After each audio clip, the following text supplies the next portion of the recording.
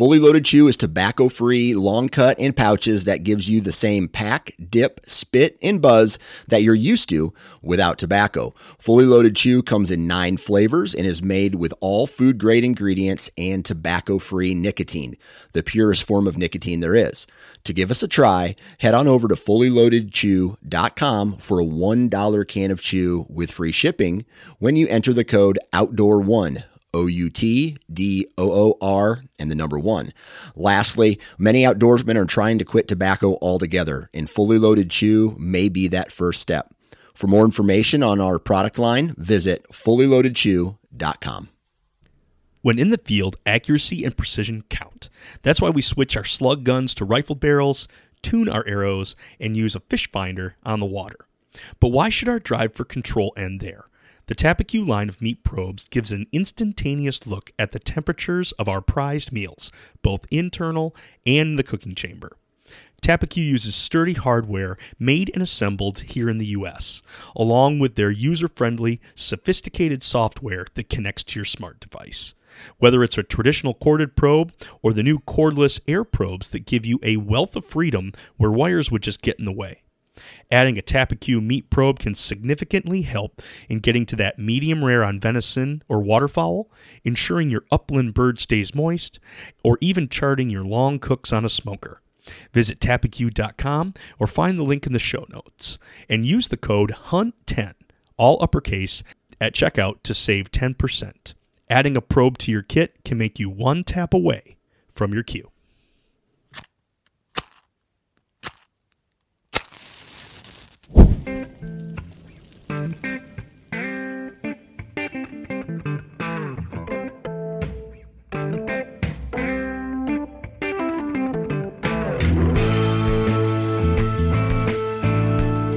Welcome to the Huntivore Podcast, powered by Sportsman's Nation, where we celebrate the hunting and fishing lifestyle through the utilization and consumption of our wild game.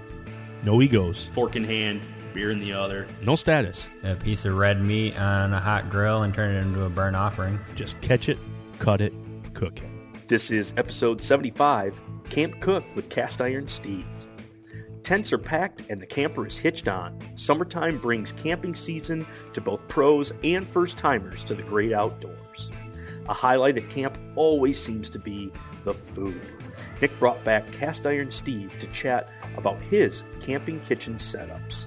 Whether you bring out the heavy iron and charcoal or go light with a propane burner, this episode will have you pondering your own setups for this camping season. But before we begin, I want to make a huge thank you to my guests, listeners, and supporters. Episode 75 marks the completion of 3 years of the Huntivore Podcast. Through this project, I have been blessed with amazing conversations, incredible dishes, and camaraderie with hunters and anglers all across the nation. So cheers to making year 3 a great year and beginning an exciting year 4. Now, let's get on with our chat with Steve. Well, hey, folks. Beautiful summer evening here in Michigan. We finally got a good shot of rain, and everything is just feeling A-okay. Things are starting to bounce back to life. All the corn is starting to unfurl again. Even out here in the woods, everything's just perking back. No more wilt going on here in the woods.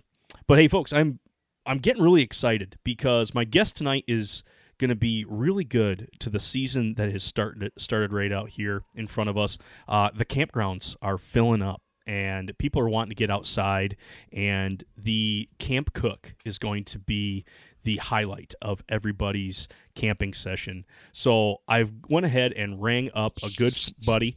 He's all the way out in Utah. He's a lover of barbecue and cast iron. And in fact, he himself is a father. We just had Father's Day this past weekend. So, Steve, happy Father's Day to you, man. Thanks. Happy Father's Day to you, too. Oh, appreciate it. How old is your little guy? He's about 2.5. 2.5. Did Mom and him take you out to your favorite place, or did you end up cooking on your special day?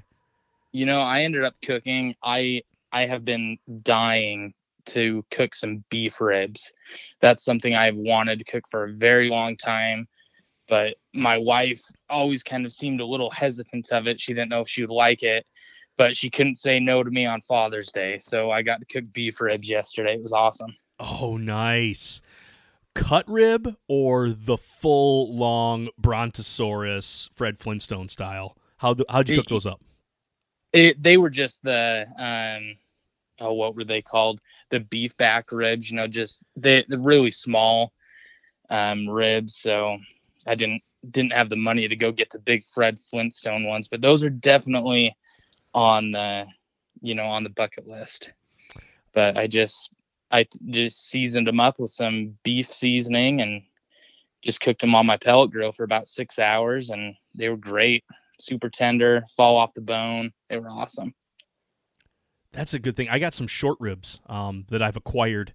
A buddy of mine didn't know what to do with them, and so he's like, "Here you go." I was like, oh, "Well, sweet. Now I gotta figure out what to do with short ribs." Probably similar to what you did with your setup. You're talking 6 hours on a pellet grill at that point. Did you have a brine going on in the beginning of that, or was it just like a dry rub and let it do its thing? It was just a dry rub right at first. When I was about halfway through, I wrapped them in some butcher paper, and I put some beef stock and some soy sauce in there and a little bit of Worcestershire just to kind of help moisten it up a little bit. And that was really good. There you go. I tell you that soy sauce, Worcestershire, I'm sure it's pronounced correctly somewhere or along the way. I can't ever figure that out. But I feel like that combo with just that dry rub, it just seems to really like fall into place with beef. Like it can just absorb so much of that flavor, but still at the same time taste like beef. You can get those notes through it. Oh yeah, totally. It was awesome. Definitely doing it again. Good deal. So with your setup, I know we're going to jump into some camp cooking in here, but one of the things that you're also known for is just the extensive collection of cast iron that you're adding onto. I love going through your Instagram feed and just seeing your different setups. You either have them on a rack or the wall setup with the black pipe. It looks so cool of them all lined up there. How many tons are you up to? Are you at a ton? 2,000 pounds worth of cast iron in your kitchen? No, not that much. I don't know. I don't know if you want to know how much I have. So I don't know if my wife wants to know how much I have. But I have about 20 pieces that I use very frequently and very often. And then I probably have about 10 or 15 other pieces that I don't use that often, but I'll bust them out every once in a while. There you go. You have the everyday guys, and then you've got also the special events, the Able Scabers. The last time we talked about, you were showing off your Able Scaber pan. That's super cool. Yeah. It's been a while since I've used that one, but that one's fun. We've asked it before, and I want to get it. I want to have our listeners just really know why is cast iron so important to you? There seems to be so many options that are out there as far as like stainless steel, and there's Teflon, there's all these space age materials. Like they show off like that they're going to be super nonstick and super nice. Like why are you flipping it and going back with cast iron? It's vintage. It's iconic. It's what our country was founded on. Everybody was using cast iron, way back when. It's been around forever. Why change the wheel? It's something that will last forever and will work good. So why use something else? I do use my stainless steel pots when I'm boiling water and stuff, but I prefer stainless steel for pots and stuff like that over Teflon. But yeah, that's it. Yeah, it's awesome, classic, iconic. Why change it? Good deal. I find that I actually burn less things in a piece of cast iron the heat distribution is so much more even that, I do have a backup pan that I use that if I'm not using the cast iron, I throw this other one on. And if I'm not careful, I'm going to get hot spots, and I'll torch the tar out of like one burger where the other two are hardly done just because, it doesn't distribute heat as much, but that cast iron just spreads that heat out so much more evenly. It does. I'm even looking into like the carbon steel. Have you had a chance to play with any of the carbon steel stuff as well? Well, I have my flat top griddles that they're made by Camp Chef, and those are I guess those are more seasoned steel than, but I've seen those what did you call them again, the carbon steel? Yeah, the carbon steel, yeah. I've seen them. I know Lodge makes a few, and there's a few other companies that have made them, and I've always seen them, and I've been very curious about them just out of the fact that they would be so lightweight. It's something I want to venture into and, give it a shot, try it out, but something I haven't done as of yet. Yeah, so folks, you're gonna have to stay tuned because neither one of us have got a piece that we could even try out for the carbon steel stuff. But you mentioned get me back on the podcast in a year, and we can talk carbon steel. There you go. We'll come back. hold on. We'll figure this out in 365. Yeah. But yeah, like you mentioned, you've got like your griddle pan, or your griddle top from Camp Chef. I've got one of those that I'll throw on my little propane. And I tell you, that's a workhorse there. I do get a little bit more of the hot spots with that one. Yeah, I do too. I run the Everest. It's the Camp Chef Everest propane stove. It's the one that you can take up to higher elevation. It just uses propane much more efficiently than, say, just a regular burner. It's got the foil wrap on the outside, so it actually burns it more efficiently and gets hotter. But I'll end up getting 2 hot spots on the side and then a real cool area in the middle. So I end up, instead of being able to throw 6 pancakes across the top, I end up only having to do 4, but then I stack them in the middle. And so at least they're warm all the way while I'm cooking, so I'm not serving cold cakes if it's a little bit chilly in the morning. But that's the one downside that it's like, man, I wish it spread out heat just as much as the cast iron.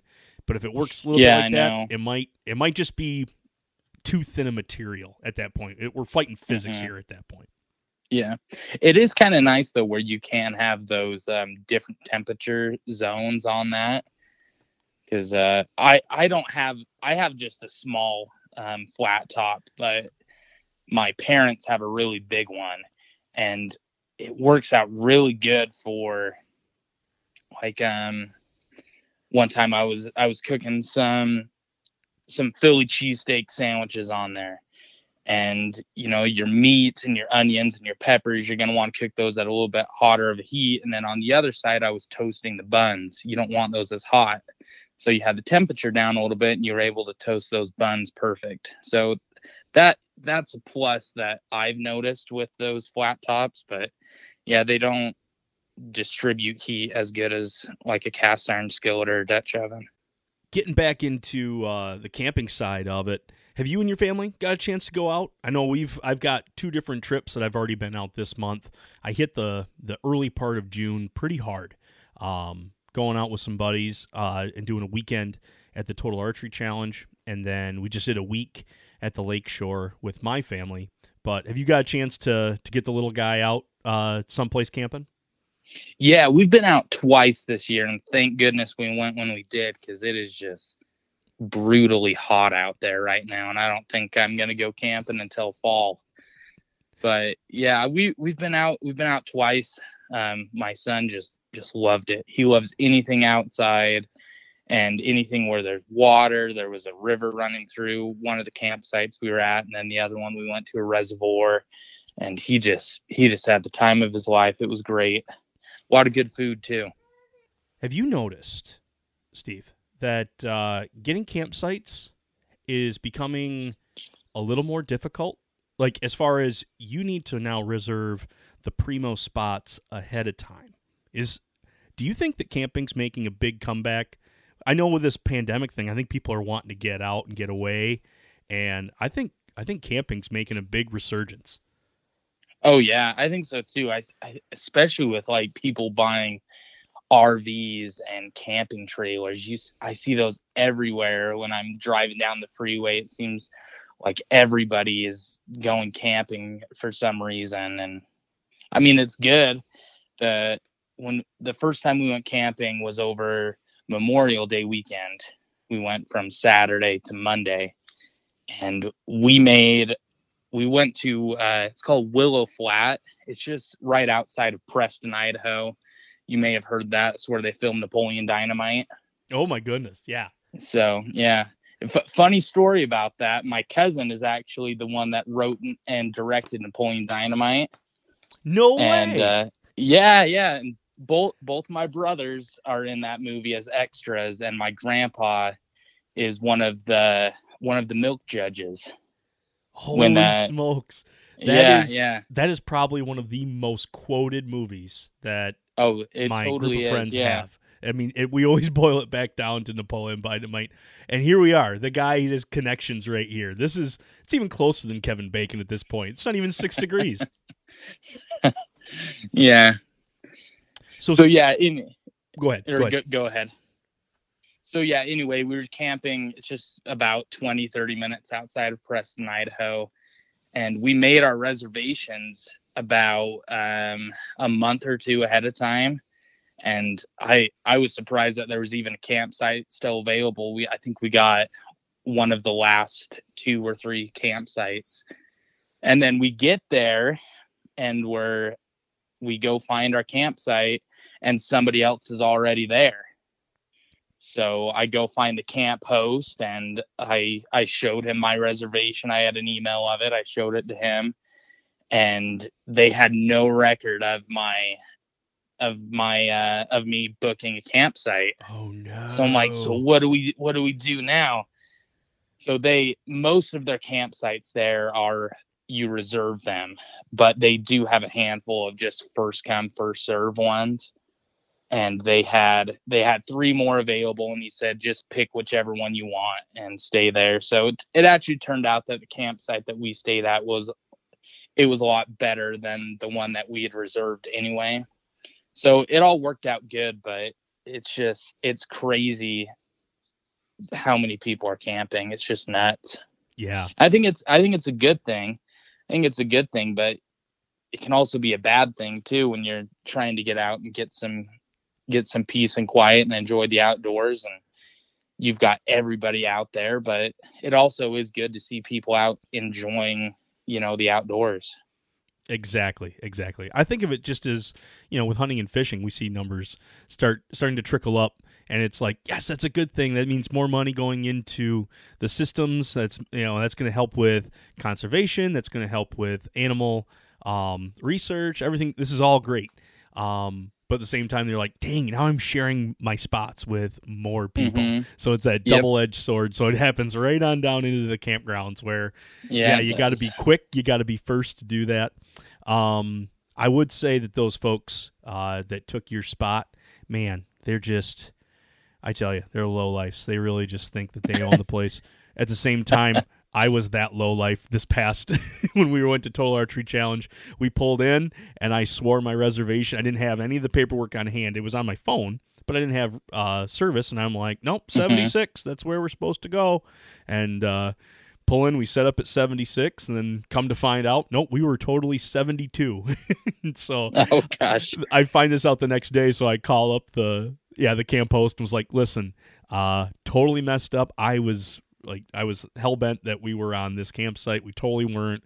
Tell the folks we're sorry. They can have ours. It was pretty much a swapperoo on that. And they're like, yeah, we figured out when they drove by and saw somebody there and then you hadn't showed up. We figured as much that you just made a mistake. So, no, I was that low life this time. But I kind of hardly call it camping what we did going up to Total Archery Challenge, we brought up my buddy's camper. It's a 31-foot with 2 slide outs. It's got an outdoor kitchen attached. We did fill it with 8 guys all sleeping either on couches, 2 on the big bed, and then all the bunks were filled up. It was great for a guy's weekend away because we just filled that thing up. But as far as like roughing it, there was absolutely no roughing going on. We had way too much food, we had way too much beer, we had way too much fun. What style of camping does your family do? Are you guys roughing it where you put everything into the car and set the tent up, real traditional style, or do you pull around a trailer? Yeah, we most of the time, we're just sleeping in a tent and we're doing that. But my grandpa has a tent trailer, and we've borrowed that a few times and taken that out, and that's been fun too. We like to take the trailer with us when we're going to be gone more than, say 2 or 3 days. It's just a little bit more comfortable. But if it's just for 2 or 3 days, we just take a tent, and that's always been good for us. Good deal. Your camping setup for cooking. Now we're getting into the real nitty-gritty here. With you being a lover of cast iron, you're trying to make something super heavy yet try to be portable. How do you end up taking, like, what's your basic setup for an outdoor kitchen when you go camping? Well, I'll tell you this, it's changed this year. I changed it up, and I definitely think I'm going to keep it this way until my family grows a little bit more and I'm going to need the more stuff. But in years past, I have always brought way more stuff than I needed. I'm always bringing 1 or 2 Dutch ovens, 4 or 5 skillets, my flat top, and I only end up using, the 1 Dutch oven and maybe 1 or 2 skillets. So I just buckled down and I just said, I don't need all this stuff when we went camping. So I just took the 1 Dutch oven, 2 skillets, and I brought a flat top, but I only ended up using my Dutch oven and 1 skillet. So I think it's good to have, the variety and different stuff like that. And another thing that I did this year, I've always had a 3-burner stove, a 3-burner Camp Chef stove. And I always found myself only using 2 burners at a time. I never used all 3. That's so the big stand up where you add the 20-pound tank off to the side, but you got the 3 big burners going along the ends of it, right? Yeah. So it's just, I was never using that, so I ended up going ahead and selling. I sold it on Facebook Marketplace, my 3-burner stove, and I just went and bought a small, the Camp Chef 2-burner, like their basic model. I forget the model of it, but it's like their basic model. It weighs pretty much nothing, but it works just as good. And I'm just trying to make it more simple. For one, then I don't have to haul as much. And 2, your food's going to turn out great on no matter what you cook with. So you can make it work. So when I went camping, I took my 2-burner stove, my griddle, 2 skillet, my 2 Stargazer skillets, and a Dutch oven. And I didn't even use it all. So I think it's better to just pack the things that you need and not the things that you're like, oh, this might be fun to use, but I don't know if I'm going to use it. So just make it simple on you. And it takes up less room in the truck and less stuff you have to set up. You bet. And I think that only comes with experience.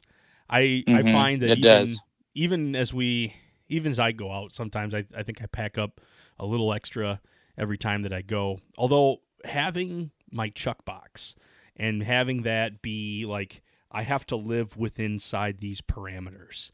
And so like I can throw in a 12-inch a 12-inch cast iron or a 10-inch, and that'll fit on the little propane stoves the little propane stove that I use. That's going to work out just perfect. But it's like after a while, like, man, I can't find room for this, so I guess I'm not going to take it. Putting myself literally, quote unquote, in a box has helped me try to reduce the stuff that I don't need.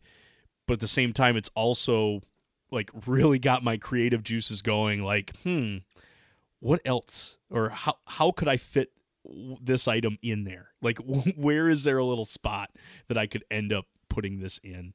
So making sure I have all the hookups that I need. Because I even went to, rather than buying the little 1-pounders and burning through a couple of those a day and just being frustrated having to pull one off and put on a new one, I just grabbed the 20-pounder and I've got the extension adapter hose there, and that works out awesome. I can run that stove all day if I wanted to, just with that amount of propane. Yeah. Now, propane is probably the easiest, lightest, most convenient way when you're tent camping at that point. At least it's all in a canister. There's not a mess. You don't have to use lighter fluid or mess with charcoal. But I've seen these fire tables that, and I'm not even sure if that's what they're called, but like a charcoal bench where it's a steel bottom and it's got wind catches on the side of it, and basically you're just warming up coals on this, and that becomes the oven at that point. You then use your Dutch ovens on this steel table that's covered in charcoal. You've been rocking one of those. Tell me a little bit about that setup. Yeah, so those are called a Dutch oven table. The one I have is made by Camp Chef, but I'm pretty sure I've seen that. I know Lodge has made them in the past. I don't know if they still do, but the one I have is from Camp Chef. It's about waist height, and my brother got me that for Christmas one year, and I use it every time I go camping. Every time I'm cooking in the Dutch oven. When we went camping this last time, we cooked some chicken enchiladas, and I got my charcoal basket, and we had a fire going, and I filled that basket up with charcoal, and I just set the charcoal basket in the fire to get the coals going. And while the coals were going, I was preparing the chicken enchiladas, and then by the time the coals were ready to go, enchiladas were ready to be cooked. And the reason why I like that Dutch oven table is you don't have to bend over and, get in the dirt, and especially with how dry it is out here in Utah right now, it's crazy dry. And I think they've said on the news that this is the driest summer or year that we've had in like over 50 years. And, if you can just keep those coals off the ground to prevent a fire from starting, I think that's really nice too. Because you want to be smart when you're going camping too. The last thing you want to do is start a fire and then be responsible for starting a fire. I can't even imagine it would just take one little ember to just roll over to some dry grass and it'd be all well over. Not that, just on the other side of the mountain where I live, about 2 weeks ago, one of those excavators, with the metal tracks, was driving down the road and driving on a gravel road, and just the movement of those tracks hitting a rock made a spark and burnt a few hundred acres. Oh my goodness. That's how dry it is out here. Just that small just a small little spark. I mean, it was probably tiny, but it burned a few hundred acres. It's nuts how dry it is this year. So yeah, keeping those coals up and away from that ground, but then like you said, just the ease of it, where now you're at a standing level, so you can basically not only protect the area from fire, but at the same time yourself at that point, because now you can move those Dutch ovens to where you need to, or have multiple going on side by side. I just love that setup, but it's got to be one of those where it's not like a propane where you can kind of walk away for a little bit. If it's, you can just turn them off and then turn off the gas and walk away. Whereas this is something you kind of have to babysit, and you're playing you do. with stuff. You do. You're using probably briquettes at this point when you're on one of those tables, or are you also rocking lump at that point? I've done both, and a few years ago, me and my brother entered a chili cook-off competition, and I was all about, it was the first time I'd ever used lump charcoal. I didn't really know what I was doing, and I just said, we're going to go old school. We're not going to use charcoal. We're going to use, lump charcoal. We're not going to use the briquettes. And we did not get that lump charcoal hot enough. We just, we lit it. It was the first time either one of us had used it, and we lit it like you would, those briquettes. Once they get a little white around the edge, then, they're lit and they're going to keep on burning. So, I've messed around with the lump charcoal a little bit, and I know how to use it now, but just out of the ease of it, I like to use just the briquettes. Isn't there something, now I'm pulling this maybe out of the air, maybe this is something I've heard, maybe it's something I've not, but depending on, like, because it's such a uniform size and just the use of briquettes for such a long period of time, you can almost guess or gauge how long each briquette is going to burn for, but at the same time, like, hey, we want this to be at roughly 400 degrees on the inside, so it's an 8 briquette fire. Or, we're going to go to 450, so now we're going to make it a 12 briquette fire. Have you got a system down there where you're like, if I'm gauging for this temperature, I'm using this many briquettes? Yeah, it was funny. The last time we were camping, because where we were camping, we didn't have service. And as I was driving in, I was like, crap, I don't know if I have that picture on my phone, because I found a picture online, and it showed, if you want your Dutch oven to be 350 on the inside, you put X amount on the bottom and X amount on the top. And, I found that works. When I was camping, I probably had the picture somewhere on my phone. I just couldn't find it. But I have done that before. As for judging how long the briquettes will last for, I found that it all comes down to your conditions. If you've got wind, those things are going to burn twice as fast. When you don't have any wind and it's just a nice, calm day, they last quite a while. But if you have that wind, they burn so fast, and you've got to have double, or, switch them out halfway through, have another batch ready to go. Gotcha. Definitely a babysitting ordeal when it comes to it. Really is. Yeah, it is. Just wanted to take a time out and say thank you to the listeners for tuning in. It really does mean a lot. I would also appreciate that if you haven't already left a rating or review, to go ahead and do that. It all helps folks find us and get on board using and enjoying their wild game more. Feel free to chat with us and ask questions either on Facebook, The Huntivore, or Instagram @Huntivore. Got a recipe you think is dynamite and want to share? Or have some show topic ideas? Email us at huntivore@gmail.com. For even more hunting and fishing podcasts by real, relatable sportsmen, head over to Sportsman's Nation Podcast Network, which happens to be a 2% for Conservation Company, who give 1% of their earnings and 1% of their time helping out the wildlife and wild places we all love. Now, back to the show.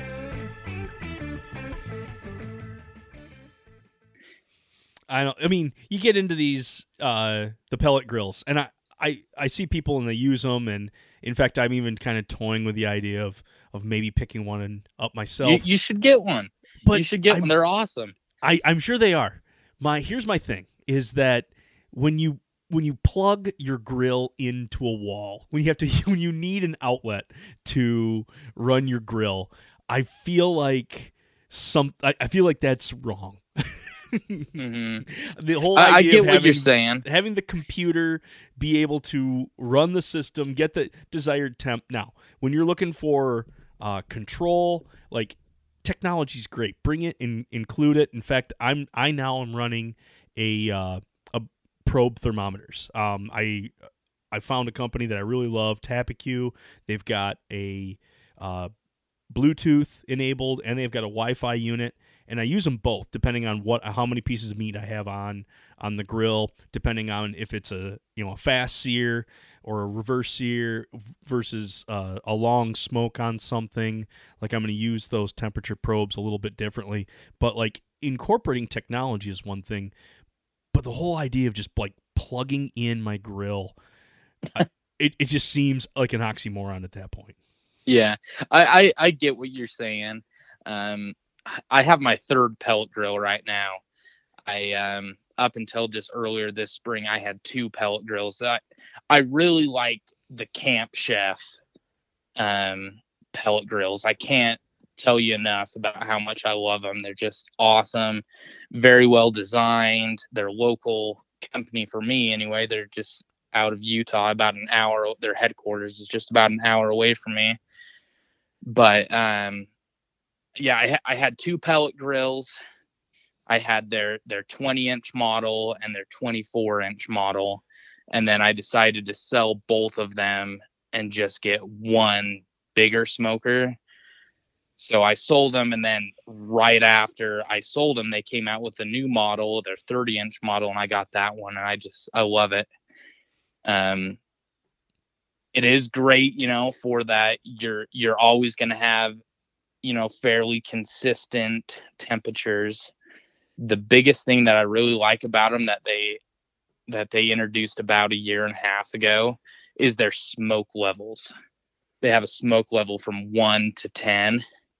And so say, you have somebody that doesn't like that much smoke, you can have it, more on the 1 setting. It's very light, just a kiss of smoke, or you can bump it up all the way to 10 and you're getting a lot more smoke.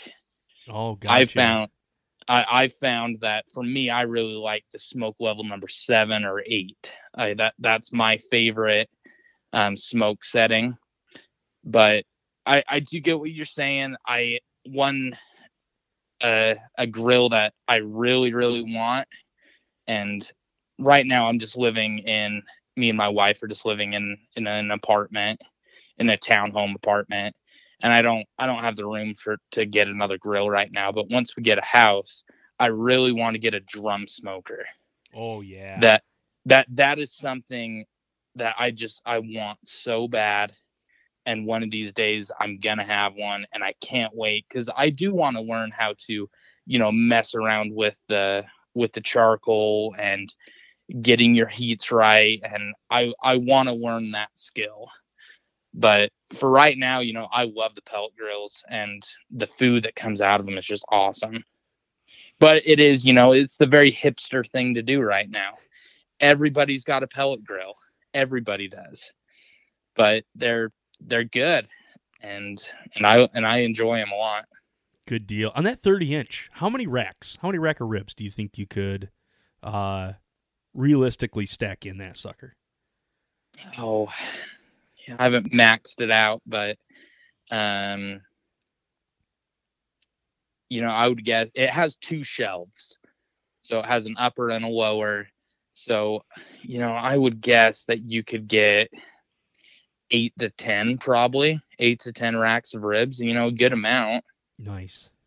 And if you're smoking pork butts, you're probably going to get, about 8 pork butts on there, 6 to 8 pork butts. Oh yeah. If you've got the 30-inch space in there, you might as well just throw them all on, because once you if you put on one, you want to do your one little pork butt, you're going to be done and you finish that off, and you're going to be looking for more, and you're going to you're going to wish you would have had a few more going at that time too. So No, that's good. That's awesome that you can just fit that much on that unit. So it's still in the cards. I'm still up.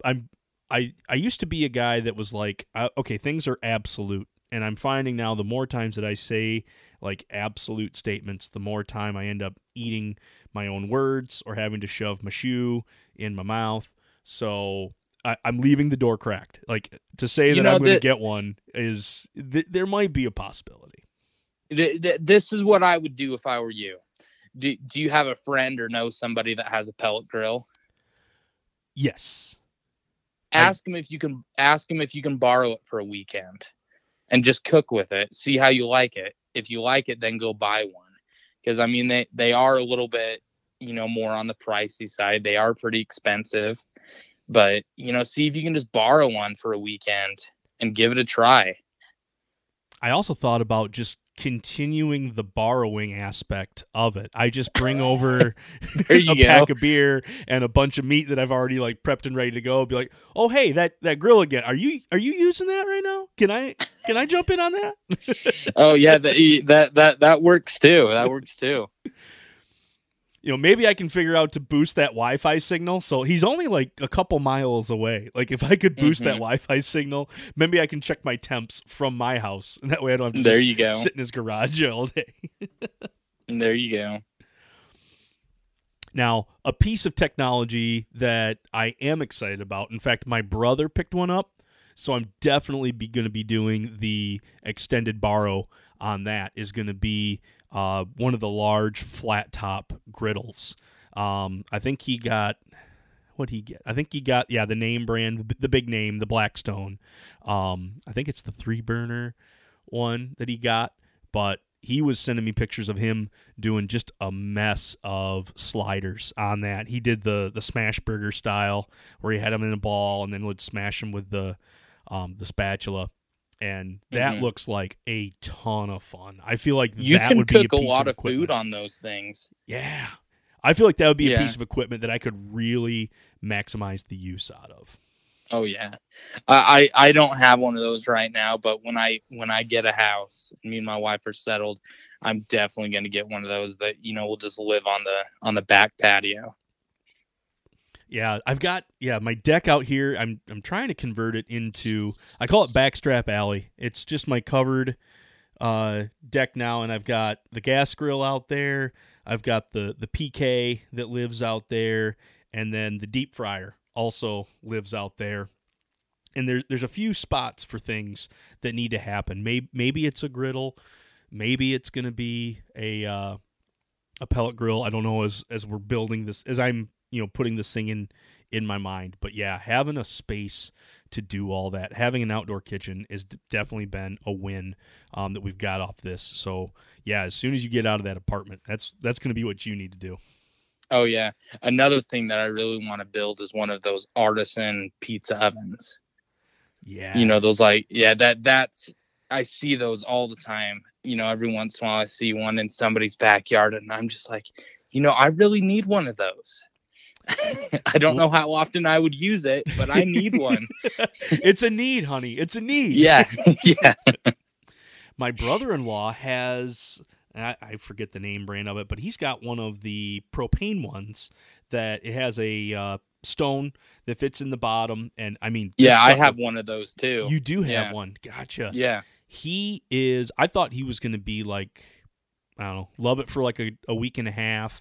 But man, he has gotten to the point now where he's really messing with his crust for his pizzas. He loves to do little personal pizzas, or then go in and do the big 12 inchers.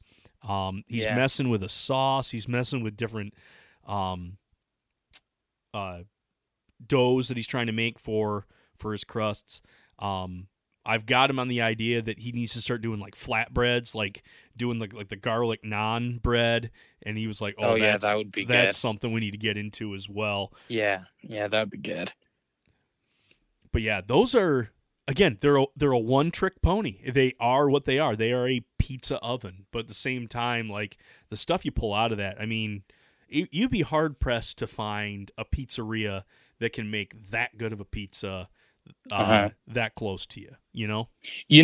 I've also used them before too. Like one time I was cooking some cornbread in my skillet, and I just threw my whole skillet right in there, and I cooked cornbread, just used it just like a regular oven. I've used it for stuff like that before too. Oh, good deal. Yeah. Some of those one-trick ponies, they are amazing what they do, but yeah, when you find stuff like what you're doing right there, where you're being able to take a pizza oven and do something different with it, like it just adds almost another bit of value to that piece of equipment. Yeah. My wife and I ended up, because I've used it quite a bit with my in-laws, and they've just talked about how much they want one. We ended up getting them one as a combined Mother's Day, Father's Day gift, and we gave it to them, about a week ago, and they were so excited. They live in Washington now, up near Seattle, and I'm actually going up there this Friday to visit them for about 2 weeks, and they want me to help them, show them how to use it. And so we're going to be making pizzas up there. It's going to be fun. Good deal.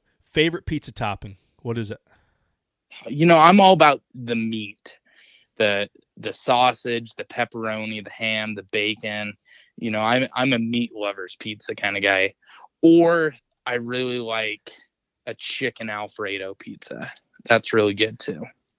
Wow, yeah. Chicken Alfredo. That's a new one. I've not heard of a chicken Alfredo pizza.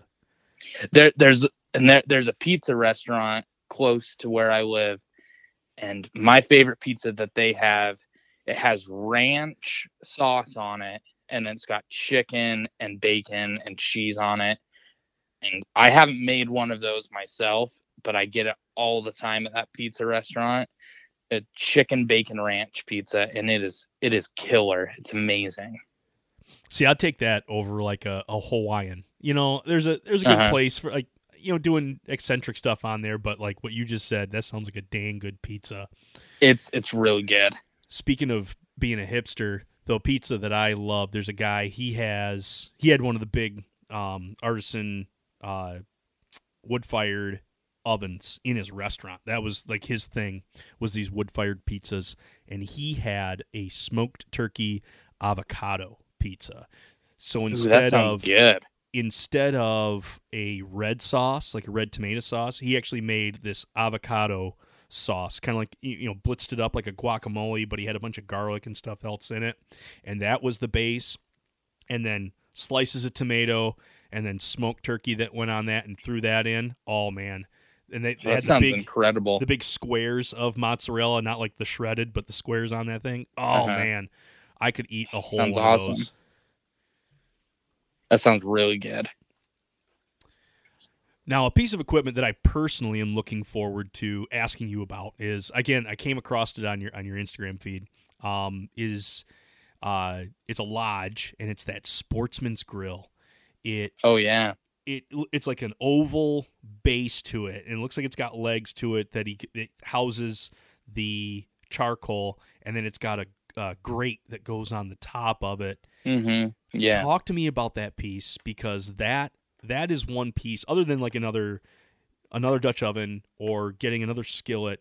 Like, this has been a piece that I continue to come back to and look at and put on wish lists. Like, it looks like it's a fun thing to use. It's a lot of fun, and I used it this last time I went camping, and I just told myself, I'm like, why don't I use this more? I've had it about 1.5 years now, and I've probably only used it like 5 or 6 times. But so yeah, it's made by Lodge. It's called Sportsman's Grill. It's designed. I can't remember the name of the company, but there used to be a company that used to make those like 50 to 80 years ago, and they've gone out of business. And when they went out of business, Lodge bought the patents for them, and they made them. I don't think Lodge is making them right now, but I was looking at one of their Instagram stories, and someone was asking if the Sportsman's Grill has been discontinued, and they said that it's not, but it will be back next year, and it will be improved. I don't know what they're going to improve on it, but they said it'll be back next year better than ever before. But yeah, it's a lot of fun. You just put your charcoal down in the bottom, or your lump charcoal. I normally just start a fire, and once I get some good embers and some good coals and everything, I'll just take a shovel and scoop them into there, and I just cook out of that. It's got a little damper at the bottom where you can open and close it to help regulate your temperature, and it's a lot of fun. You could probably cook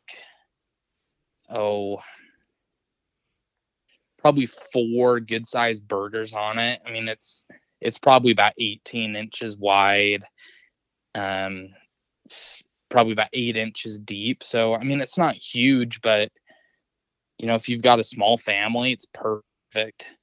And it's something that's a lot of fun. And I don't know why I don't use it more.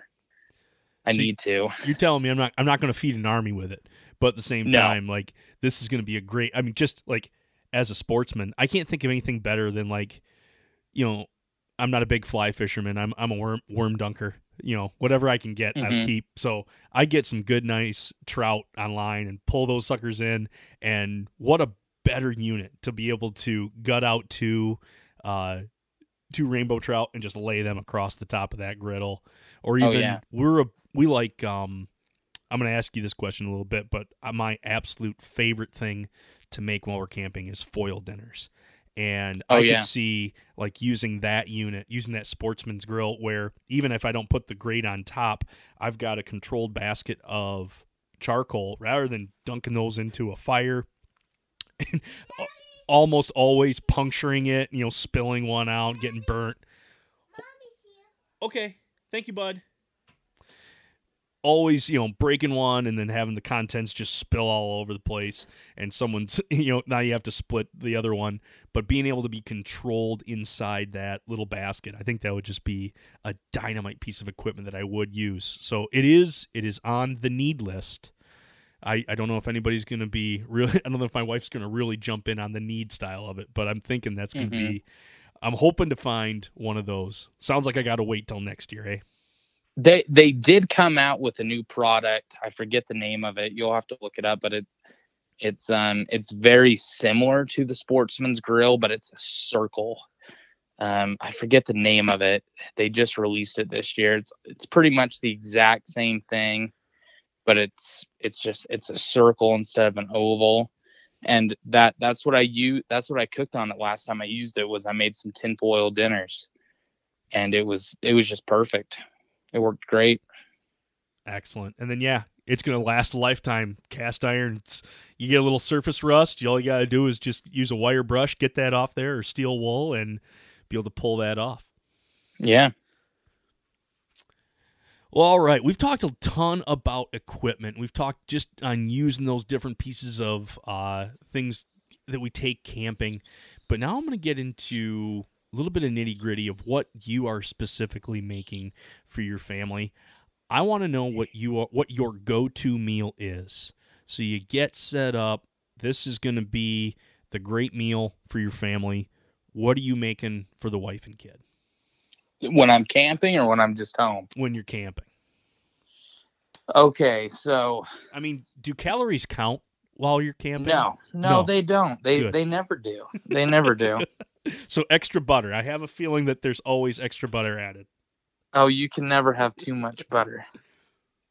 For breakfast, my favorite thing is just, I call it a mountain man breakfast. That's what me and my brother call it. You've got your potatoes, your onions, whatever kind of meat you have. I really like adding in some bacon or ham.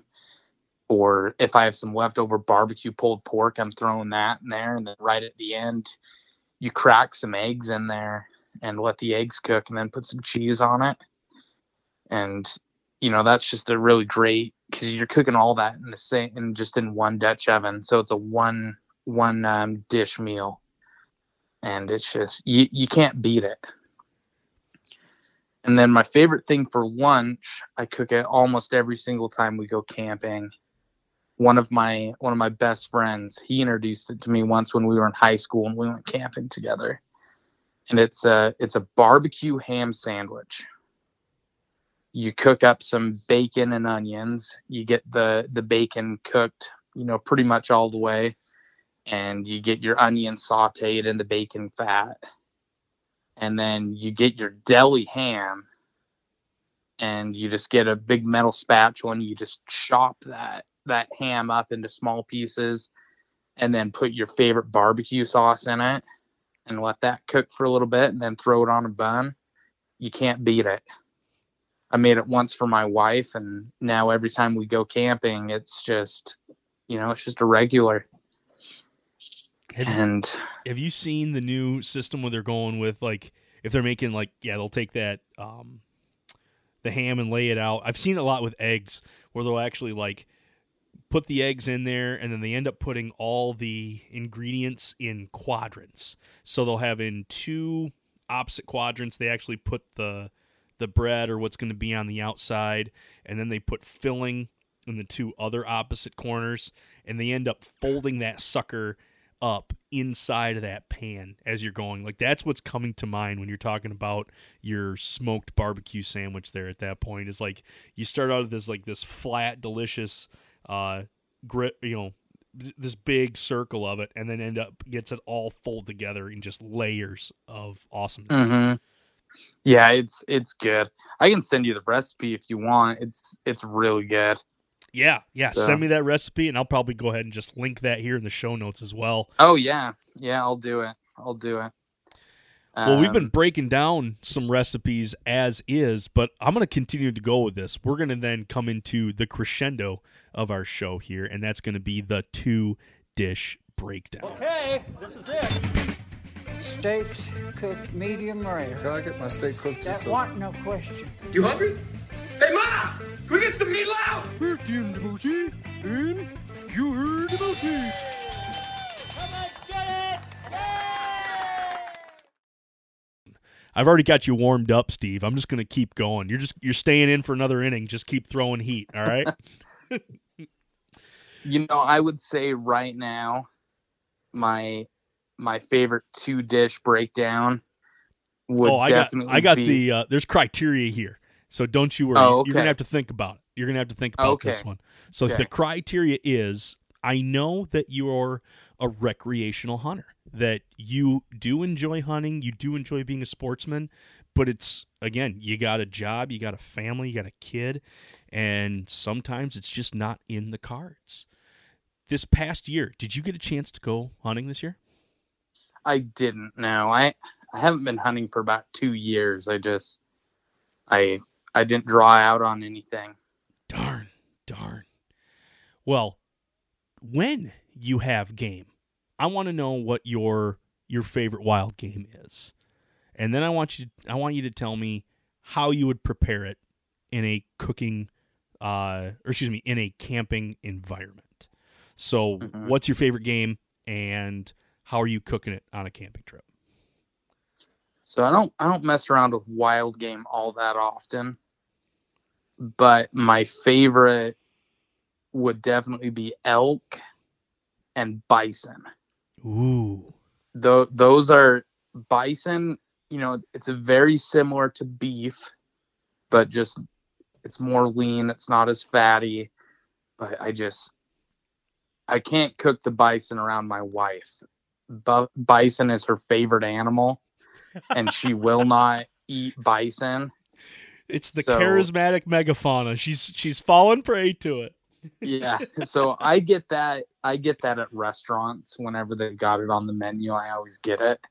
So I don't ever really cook with that at home, but I cook with elk every once in a while, and I really like just using ground elk, because I find that you can just use it with so many different things. You can, anything that you would put beef or something else into, you could put elk into. I really like elk spaghetti.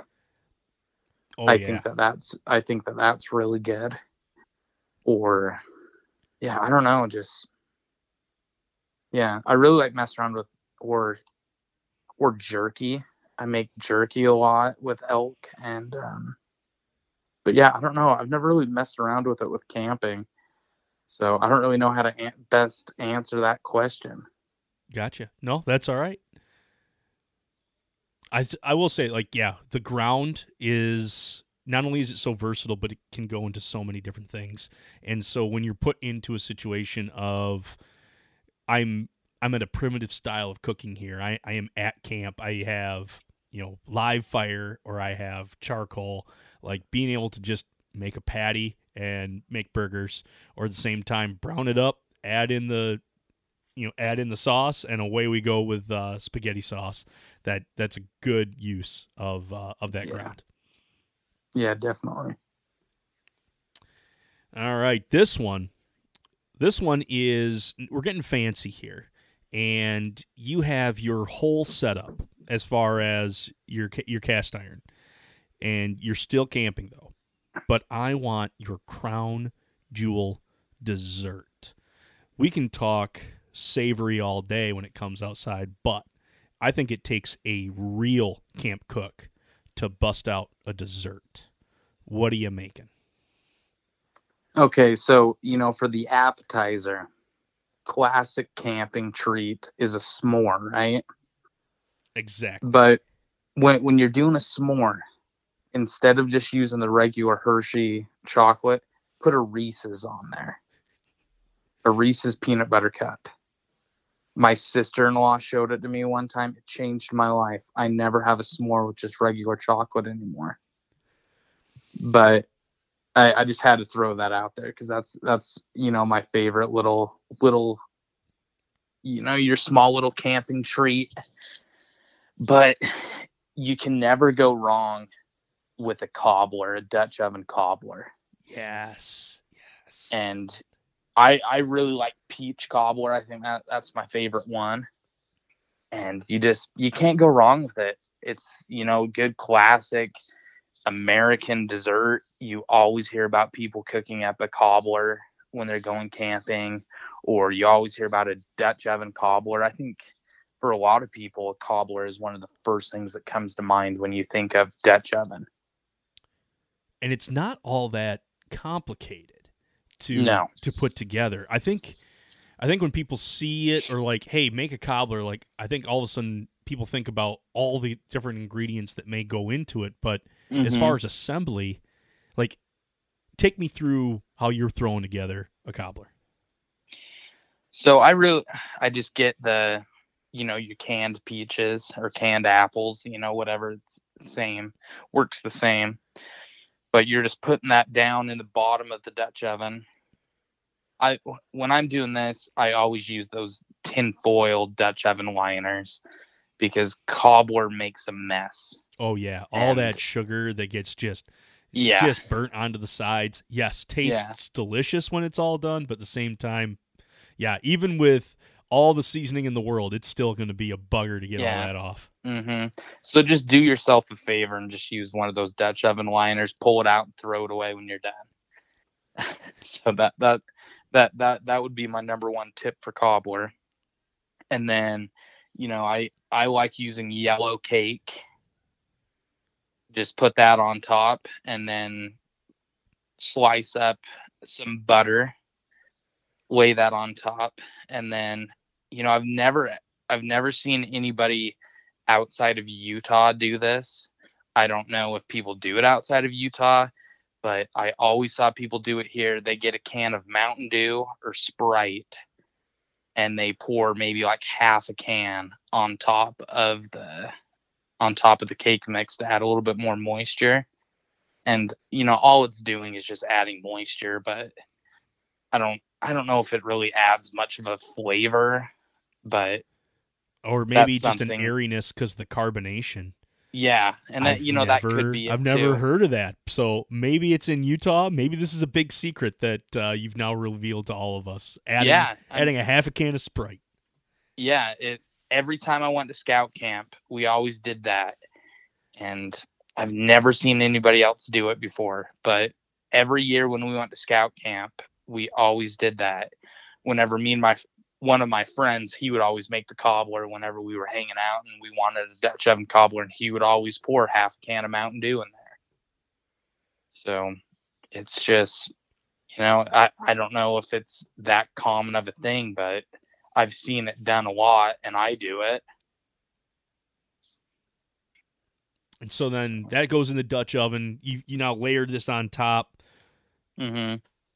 It's not super long that you're having to cook this either. It's less than an hour, right? Yeah. It's normally, half an hour to 40 minutes. But once a trick I learned, I think it was from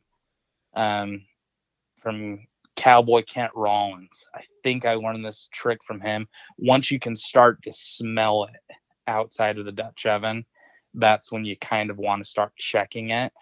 Gotcha. So once I can start to smell the cobbler, that's when I'm checking it, and once getting a nice golden brown on top, that's when it's done. But speaking of Kent Rollins, did you see the video that he posted last week with the blackberry cobbler? No, I have not gotten through to that. Tell me about it. It looks awesome. It's definitely going to be the next cobbler I make. He just posted it last Friday or Thursday on YouTube, and it looks awesome. He used fresh blackberries, and most people, when they're making a cobbler, they just pour the cake mix right in there. But he made like a wet mixture, and I haven't seen that all that often in cobbler, but I definitely want to give it a try. So you had him on the show not that long ago, didn't you? Yeah. Maybe last summer. Yeah, last summer, right around real lockdown time. He was on the show, and we talked a lot about doing some live fire stuff, and didn't get all into desserts, but man, I'm going to have to look that up, because our blackberries are coming in. Well, about the first week in July, they really start popping. So we're like 2 weeks out. I see red berries, and when they turn black, then we take the boys out, and man, we harvest the tar out of them. But that's you'll have to give that cobbler a try. Yeah, I was listening to. It was funny. I was listening to that podcast when you were interviewing him, and you gave me a shout out in it. And I was like a little schoolgirl. I'm like, oh man, he gave me a shout out in front of in front of Cowboy Kent Rollins. I was like, ooh, that's awesome. It was funny. Yeah, I think it was because I asked you, I'm like, should you boil water in your cast iron? And I was like, is that a good thing or a bad thing? And you were like, you know what? I don't know. We would have to ask a true expert. And so then when I had him on, I was like, hey, I have this question. And I believe the answer was you can, but I wouldn't do it an awful lot if you want to keep that seasoning in. I think one of the biggest things I got from him was like, you know what? If you've got a good seasoning going, great. Like, keep it. If you mess up that seasoning, it's not the end of the world. You can soap it up, get it all off, and then just start again. So that was, I think, a real eye-opener to like all the absolutes. People are like, you cannot do this. You have to do this. Where it's like, well, if you want to keep that seasoning that you have right there, I wouldn't do it. But if you're going to redo your seasoning, then the sky's the limit at this point. So yeah. The biggest thing that I've learned with cast iron is, or even when it comes to barbecue and stuff, everybody has an opinion. Everybody thinks that their way is the best way. And for me, I've done what works for me and what works best for me. And I do it that way, and I'm going to continue to do it that way no matter what people say. And I don't, tell people that they're wrong, because obviously they're doing what works for them. So just find what works for you and go from there. Wise words, Steve. Well, hey man, this has been this hour has just melted away. It's been like that. I know, cobbler, we've gone man. on all kinds of stuff. Give us a quick rundown. Where can we find your stuff? What are you up to? And where can my listeners continue to get in contact with you? So my biggest presence is on Instagram. I do have a Facebook page. I haven't been that active on there in probably about a year. But Instagram is definitely my main point. I've launched a website that I'm planning on doing one blog post with a recipe on there a week. That's a goal of mine moving forward. I want to post one recipe a week. And along with that, I do have a YouTube channel. I have a few videos on there, and that's something this summer that I'm going to try and do, maybe once or twice a month. I'm going to post a video on there. But if you want to see what I'm doing all the time, Instagram is definitely the place to go. Awesome. Well, hey, hold on, Steve. I'm going to send out our listeners here. Hey, folks. So if you're getting into the camping realm, or you've already got your camper hooked up, and you're thinking about what's going to be on the menu for this weekend, make sure you get your favorites out there. And make sure you add an extra tablespoon of butter or an extra lump of lard, because honestly, calories don't count while you're camping. But while you're out there, make sure you're having fun. Make sure you're enjoying what you're doing. Maybe try something new. Maybe bust out a dessert like a cobbler that you haven't done before. But however you're using your cast iron, do the best to keep the seasoning on there. But always keep your knives sharp.